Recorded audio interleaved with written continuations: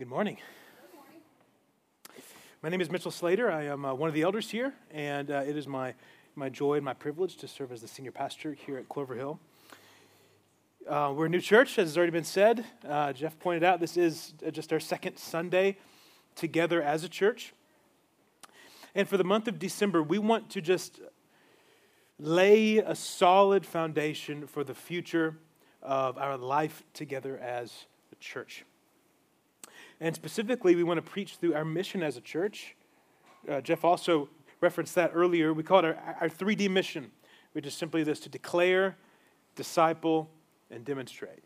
Okay, we want to declare the gospel of Jesus Christ. We want to make disciples at home and around the world, and we want to demonstrate the Father's love in spirit and in truth. Now, it's a mission that we have gladly inherited from our sending church, River Oaks Community Church on the other side of town. And just praise God that we are two churches with one mission. I love it. So for the next 3 Sundays, we're just going to walk through those 3 different aspects of our mission as a church: declare, disciple, and demonstrate. And this is going to be really important because whether you've been a part of launching Clover Hill for the last year and a half, or whether you're actually is kind of recalibrated and refocused on what our mission actually is. Right? Why have we done this? Why have we planted this church? What are we inviting you to be a part of? Well, these 3 Ds show us exactly what our mission is and what our priorities should be. So this week we'll look at the first D: declaring the gospel. Last week we saw what the gospel was from 1 Corinthians 15. This week we'll see from Luke chapter 24 what it looks like to declare that gospel. So go ahead and open your Bibles to Luke chapter 24. Earlier, our Advent reading was from the very beginning of Luke's gospel. This week we'll be at the very end of Luke's gospel, Luke chapter 24. If you came from River Oaks, you know that they're about halfway into preaching through Luke's gospel. So if that's you, just consider this an early conclusion. We're going to finish it before they do. But as you'll see, this passage is just so perfect at showing us what it means to declare the gospel of Jesus Christ as a church. Now, for context, Jesus has been crucified. He's been sacrificed for sin. He's risen from the dead, and now this is still the first day of his resurrection. And we see this discussion that he has with his disciples starting in verse 44. Then he said to them, that is, Jesus said to them, "These are my words that I spoke to you while I was still with you, that everything written about me in the law of Moses and the prophets and the Psalms must be fulfilled." Then he opened their minds to understand the scriptures and said to them, "Thus it is written that the Christ should suffer and on the 3rd day rise from the dead, and that repentance for the forgiveness of sins should be proclaimed in his name to all nations, beginning from Jerusalem. You are witnesses of these things. And behold, I am sending the promise of my Father upon you, but stay in the city until you're clothed with power from on high." And he led them out as far as Bethany, and lifting up his hands, he blessed them. And while he blessed them, he parted from them and was carried up into heaven. And they worshipped him and returned to Jerusalem with great joy, and were continually in the temple, blessing God. And this is the word of God. Let's pray. Father, we thank you for giving us this word for this day. I pray that just as Jesus did here, Lord, that through your Holy Spirit, you would open our minds to understand the scriptures. Show us Christ, just as Jesus showed these disciples that all the prophets and the law and the Psalms pointed to him. Open up our minds and our hearts to behold wonderful things in your word. We ask this in the name of Jesus. Amen. Well, the way I want to walk through this passage is we're going to just build a sentence together. We're going to build it out, piece by piece, clause by clause. Probably going to be too long by the end. That's okay. Start off with this simple phrase: we declare the gospel of Jesus Christ. We declare the gospel of Jesus Christ. And in verses 45 through 47, we just heard Jesus call his church, that is, call us, to declare the good news, the message of his death and resurrection, the offer of salvation and forgiveness, the call to repentance and faith. The risen Jesus has given us a mission of declaration. He sends us out to tell anyone and everyone about who he is and what he's done for them. Notice that Jesus, he describes the good news in the exact same way that the Apostle Paul described it last week. He says this is the message that Christ died for our sins and he rose from the dead. Right here he says, thus it is written, that the Christ should suffer and on the third day rise from the dead.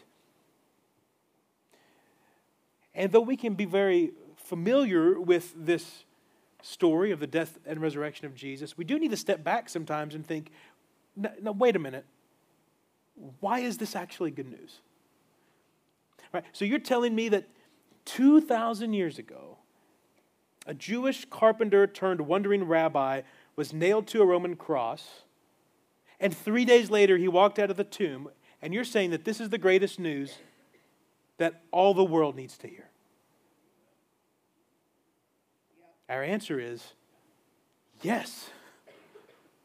Absolutely, 100%.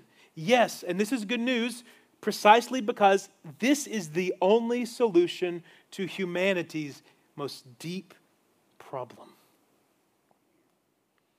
We face a lot of problems in our lives. Problems with our finances or relationships or work or school or sickness or on and on. But there's only one problem that's so deep and pervasive and destructive that we desperately need a solution for. The problem of our sin. D.A. Carson put it well when he said, if God had perceived that our greatest need was economic, he would have sent an economist. If he had perceived that our greatest need was entertainment, he would have sent us a comedian or an artist. If God had perceived that our greatest need was political stability, he would have sent us a politician. If he had perceived that our greatest need was health, he would have sent us a doctor. But he perceived that our greatest need involved our sin, our alienation from him, our profound rebellion, our death. So he sent us a Savior. So if we can just summarize our mission as simply as possible, it's this. We declare really just a one-word message, Jesus. It's not even what we declare, it's who we declare. We declare Christ. This is why Paul can say, I decided to know nothing among you except Jesus Christ and him crucified. 1 Corinthians 2:2. And he said, for what we proclaim is not ourselves, but Jesus Christ as Lord. 2 Corinthians 4:5. And each one of us is called to declare this good news. There's a popular phrase, it's falsely attributed to St. Francis of Assisi. And it says this, you probably heard it at some point. Preach the gospel at all times. Can you finish it? And use words when necessary. Okay, now, I get the point that people are trying to make with that quote, right? We shouldn't just preach the gospel, but we should also back it up with the way we live, right? We can't preach the love of God and just be loveless, hateful people, right? It doesn't make sense. So it's a decent point to make. We'll talk about that more in our third D. We want to also demonstrate the love of the Father. And yet, if you stop and think about that quote, it really doesn't make much sense. Because how do you share good news? With words. We have to share it with words. But it'd be strange if you turned on the TV and you turned over to the news and the news anchor said, we have breaking news tonight out of Washington, D.C. But I don't really need to use words. Right? I'm just going to act it out. It just doesn't fit, right? It doesn't make sense. Sharing the good news requires us sharing the words of the message of that good news. In verse 47, he says, repentance for the forgiveness of sins should be proclaimed. Jesus has called us to a mission of proclamation, a mission of declaration. He sends us out as like town criers or heralds of this good news. And as we just sang, we have a Savior. We want to tell all the world. And so let's do that. But as we do that, what words are we sharing? Right? We have to think about that. Well, Jesus goes on, and we see that we declare the gospel of Jesus Christ from all the Scriptures. There's the content of our message. We declare the gospel from all the Scriptures. Now, Jesus made this point earlier in this chapter. Again, the morning of his resurrection, he spent several hours walking down the road to Emmaus with two of his disciples. And look at the kind of conversation he has. Look at verse 25. Jesus said to them, O foolish ones, and slow of heart to believe all that the prophets have spoken, was it not necessary that the Christ should suffer these things and enter into his glory? And beginning with Moses and all the prophets, he interpreted to them in all the Scriptures the things concerning himself. Isn't that amazing? I wish I could hear that conversation. I really want to. But then in our passage, he doubles down on the point with the rest of his disciples. Look at verse 44. He said to them, these are my words that I spoke to you while I was still with you, that everything written about me in the law of Moses and the prophets and the Psalms, which is a way of saying the entire Old Testament, must be fulfilled. Now that's astounding. That is an astounding claim. Jesus is saying every single word written on every single page of this book is about him. That's amazing. Now, I hope we see how radical of a claim that is. It's like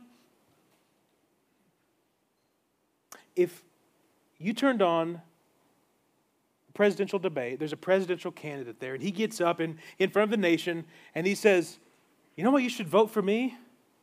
You should vote for me because everything written in the Constitution and the Declaration of Independence and the Bill of Rights, it's all about me.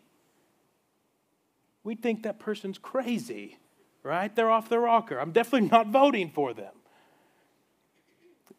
Well, what Jesus says is even more radical. But we can believe him. Because when did he say it? On the day of his resurrection. That vindicates everything Jesus said. All the Scriptures had foretold he will rise from the dead, and he did. And we can trust him. And this means every passage that you'll ever read in the Bible is about Jesus. All of it. The Bible isn't just a random collection of disconnected stories. Right? It's one big story about one great Savior. That's the message of the Bible.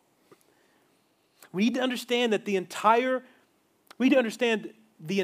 story of redemption if we're going to really fully appreciate who Jesus is and what he's done for us. We need to get the whole story. And it's as simple as this. You just can't jump into a story right in the middle or even in the last chapter and hope to ever understand what's going on. Right? It just doesn't work like that. Right? Now, this is the Christmas season, so everyone's kind of thinking about the birth of Jesus. But remember, that's not the beginning of the story.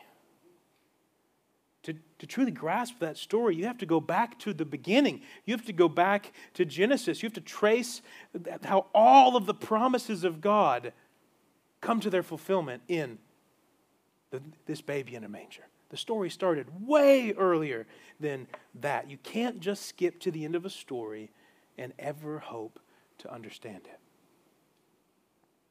So it's like this. How many of you all are fans of the 90s show Boy Meets World? We have some fans? Okay. We got a few fans? Okay. So I distinctly remember this. I was in middle school.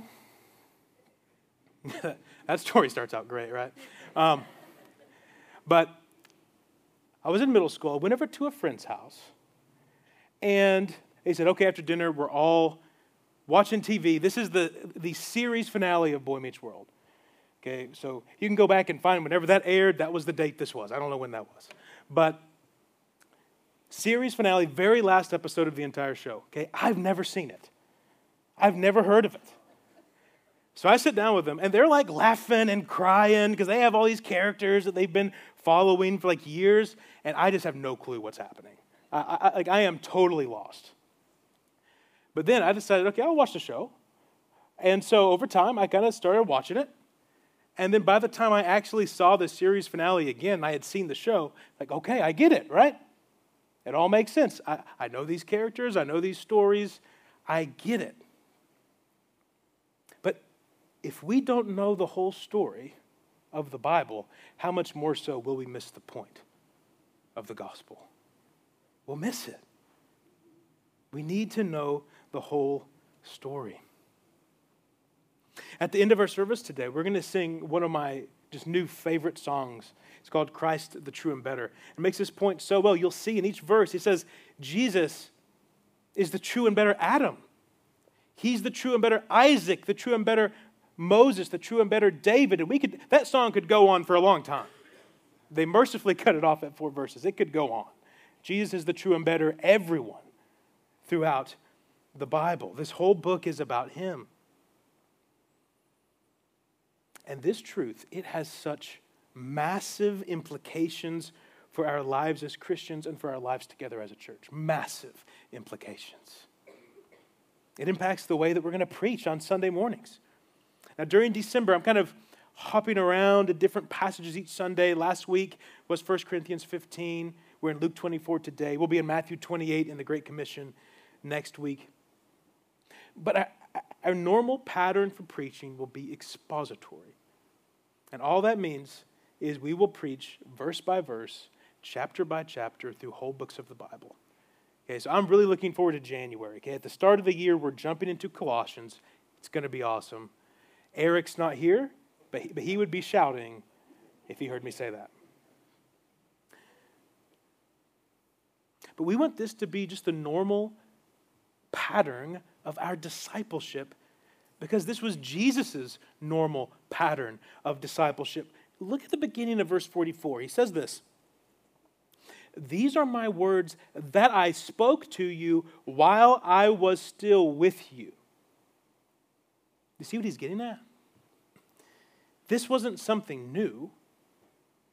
This is what Jesus was doing as he lived with his 12 disciples for 3 years. He was just opening to them the scriptures. So our ministry here will be an expository ministry. We want to just open the scriptures and look for Jesus together. That's all we're going to do. And it's awesome.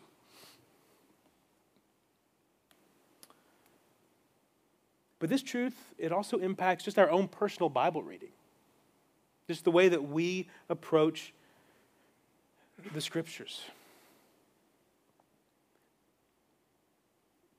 Whenever you open the Bible, there's one main question you should be asking. Where is Jesus? Holy Spirit, show me Jesus. We need to see Christ in our Bibles. Don't go to the Bible and look for yourself. Because you're not the main character. Jesus is. Look for him. So for instance, when you read the story of David and Goliath in 1 Samuel 17, you shouldn't just be asking, how can I be like David? You should be asking, how is David pointing to Jesus? That's the right question. Because that story, it's not about how we can face the personal giants of our own life. It's just not what it's about.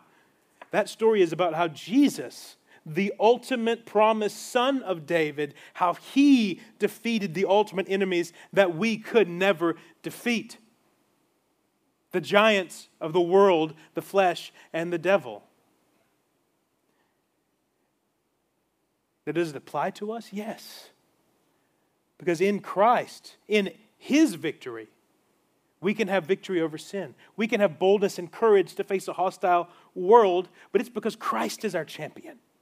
He's defeated the enemies, and he shares that victory with us. Now that is an exciting way to approach the Bible because it's true.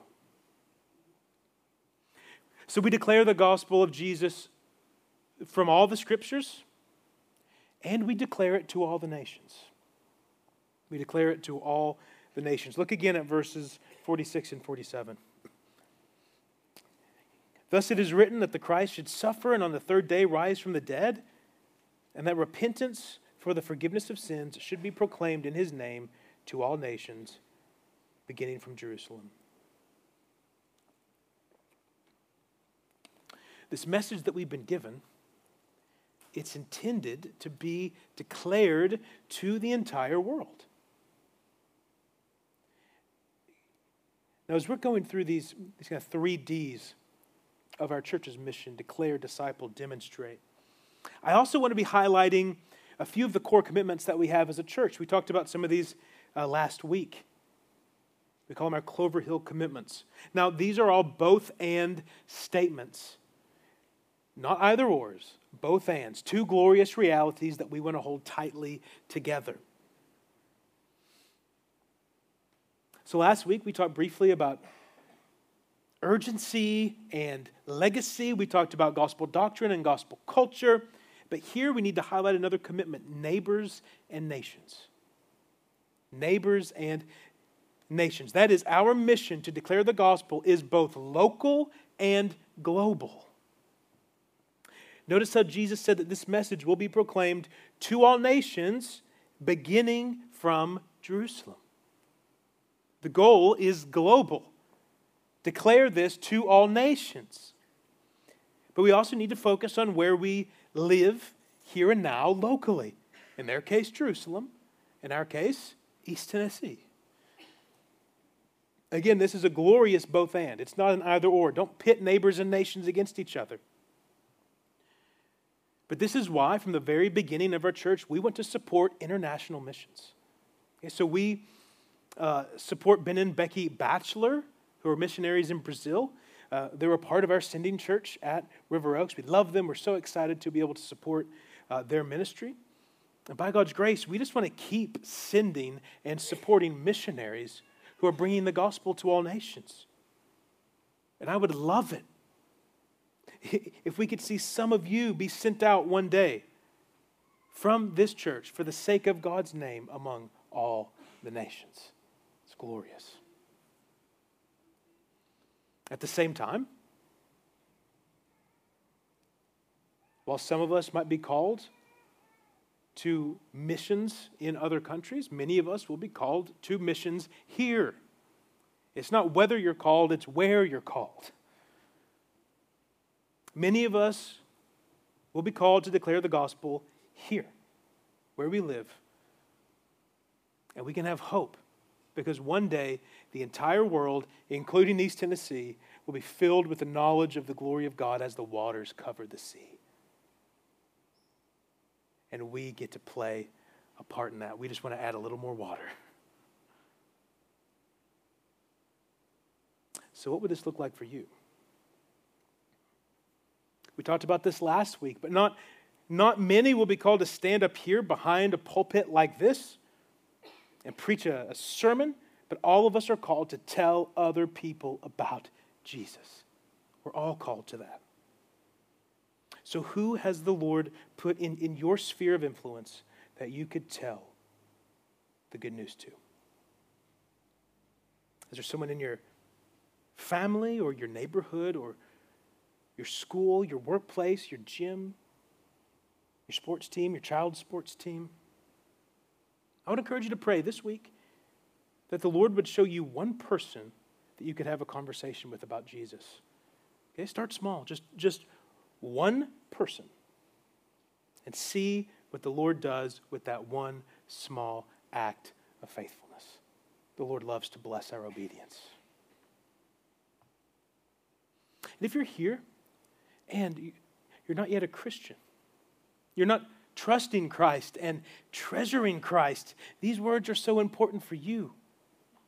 Jesus said that repentance for the forgiveness of sins will be proclaimed. So that's what I proclaim to you right now. You can be forgiven. You can be redeemed. You can be accepted by God and brought into a right relationship with your Maker, and you can know God.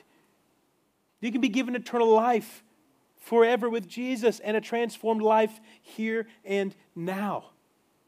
So how can you get in on this? 2 words. Repent and believe. Repent and believe the good news. That is, look to Jesus in faith. Abandon any hope that you could ever possibly rescue yourself and cry out to Jesus for mercy. He can save you, even right now, even this morning. If you want to talk more about what it looks like, what it means to become a Christian, I'd love to talk with you. One of the elders would love to talk with you. Pretty much anyone in this room would love to talk with you. So we declare the gospel of Jesus Christ from all the scriptures to all the nations by the power of the Holy Spirit. By the power of the Holy Spirit. Look at how Jesus continues in verses 48 and 49. He says, "You are witnesses of these things, and behold, I am sending the promise of my Father upon you. But stay in the city until you are clothed with power from on high." So Jesus gives his disciples a mission, and then he tells them, don't even start until you have received the Holy Spirit. Why? Why does he tell them to go and do this and then not go and do it? Wait, why does he do that? It's because we can't complete this mission on our own. You want to go declare the gospel to all nations in your own power? That's a fruitless endeavor. We need God's help desperately. But here's the encouraging thing. I mean, just think about what God, through his Holy Spirit, has already done to get this church plant of River Oaks, Clover Hill, right here to this moment. I mean, God's hand has so obviously, almost embarrassingly been upon us. He's led us every moment of the way. But we have the Holy Spirit. We have the Holy Spirit. And this should be such an encouragement to you as you prepare to share the good news with others. Because we don't have to wait. Jesus told his disciples to wait because the Holy Spirit hadn't been given yet. But in just a few weeks after this moment, on the day of Pentecost, the Holy Spirit comes, and we have that same Holy Spirit to empower us for the same mission. Now, just a moment ago, when I asked you to pray for the Lord to show you one person that you could talk to about Jesus this week, I'm going to guess that some of you probably felt immediate butterflies in your stomach. Like, oh no, the preacher's telling me to talk to people about Jesus again. All right, here comes the guilt trip. I know that's how some of us are prone to think. Right? Because it can feel very uncomfortable and nerve-wracking to go out and share the gospel. Right? And again, you can get into kind of this downward spiral of a guilt trip because then you haven't shared the gospel. But here's the truth. Here is the glorious truth that can help you. You have the power of the Holy Spirit with you and in you at all times. You have the Holy Spirit with you and in you every moment of every day if you're in Christ. This isn't just for special, super spiritual Christians who have the Holy Spirit, right? Whatever that would even mean. No, this gift of the Holy Spirit is for every Christian, especially the most weak and fearful Christian. If you're here and your faith is in Christ, this is true about you. Whether you realize it or not, whether you feel it or not, this is a gospel reality that's true for you. And even think about the way Jesus describes it. You have received the promise of the Father. You have been clothed with power from on high by the Holy Spirit. So even when you're weak, even when it doesn't even feel like that's true, Christ loves to put his power on display through you by his Holy Spirit. What does that power of the Holy Spirit look like? Well, for one thing, it looks like verse 45. Jesus did this for his disciples. He opened their minds to understand the Scriptures. He opened their minds to understand the Scriptures. And that looks just like the testimony of those two men that we read about earlier on the road to Emmaus. Look back at verses 31 and 32. After their experience with Jesus, they ran back to the apostles. It says, and their eyes were opened, and they recognized him, and he vanished from their sight. And they said to each other, did not our hearts burn within us while he talked to us on the road, while he opened to us the Scriptures? That's amazing. I mean, even just think about this. How did any of us ever become believers? How did we become followers of Jesus? Why are we even Christians in the first place? It's because of this. He opened our minds to understand the Scriptures. That's why. He opened up our hearts to receive the truth of this book. And as he opened their minds, and as he opens our minds to the Scriptures, our hearts burn within us.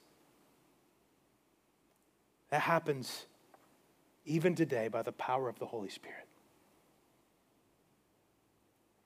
So guess what? It's not your job to convince anyone to become a Christian. It's not your job to change someone's heart. It's not your job to open up their minds to understand the Scriptures. You can't do that. But Jesus can, and Jesus will. So declare the gospel boldly. Share the truth. Tell the gospel story, knowing that the Spirit can use the words that you speak to bring life to the dead. And you can see the miracle of salvation come into another person's life. And notice that in the final verse here, it says the disciples were continually in the temple. Now the temple, remember, it was the place where Jesus was just sentenced to death by the religious leaders. The temple is the place of absolute human hostility against the gospel. And they're there continually. Now how? They were just hiding away while Jesus was crucified. They were abandoning him, and now they have the boldness to go into the temple and risk their lives to declare the gospel. How can they do that? By the power of the Holy Spirit. So if you have a friend or family member who seems so hardened against the gospel, what do? You keep declaring the good news to them. If you have a child who's grown up and has walked away from the faith, keep declaring Jesus to them. The Spirit can give them a new heart. If you're a teenager and going to school feels like walking into a battlefield where your beliefs come under attack, keep declaring the gospel. The Spirit can use you to spread His glory and open up minds to understand the Scriptures. So let's complete our sentence this morning. We declare the gospel of Jesus Christ from all the Scriptures to all the nations by the power of the Holy Spirit for the glory of Jesus. For the glory of Jesus. Look at how this passage, and really this whole book concludes in verses 50 through 53. And he led them out as far as Bethany, and lifting up his hands, he blessed them, and while he blessed them, he parted from them and was carried up into heaven, and they worshipped him and returned to Jerusalem with great joy, and were continually in the temple blessing God. Christ has finished his work of redemption. He's risen from the dead. Now he's ascended into heaven. He's taken his place on the throne of the universe. He has commissioned his people to declare his gospel. And what is the church's response? Worship. They blessed him. They worshiped him. They were filled with great joy. And this is the ultimate goal of our mission. Declaring the gospel isn't an end in and of itself. We declare the gospel so that the Lord Jesus would be praised and receive the glory that he deserves. One day, church planting is going to pass away. It'll be gone. Preaching will come to an end. There'll be no more need to send missionaries. But in eternity, one thing will remain. We will worship the Lamb together around his throne. So yes, we want lost sinners to be saved by Jesus, but we want that to happen so that they would become worshipers who give glory to Jesus. That's the goal. This is why we were created. God designed each one of us to find our deepest satisfaction and our highest joy in bringing him glory. Now, in light of this, another one of our Clover Hill commitments is theology and doxology. Okay, now, all that means, those are big words, I know. Theology, the truth about God, should fuel our doxology, the worship of God. Jesus, he opened up the theology of the Old Testament and showed it's all about him. And they responded by praising him with great joy. Steve Lawson put it well when he said, high theology produces high doxology. The higher our view of God, the higher our praise will rise to him. The truth of God is the fuel that we throw on the fire of our worship. Our doctrine should always lead to our delight. And we declare the gospel of Jesus Christ so that Jesus will be praised. So we declare the gospel of Jesus from all the scriptures to all the nations by the power of the Holy Spirit for the glory of Jesus. As we move now to the Lord's Supper, even this act declares the gospel. As we'll hear in just a few moments, Paul said, as often as you eat this bread and drink this cup, you proclaim the Lord's death until he comes.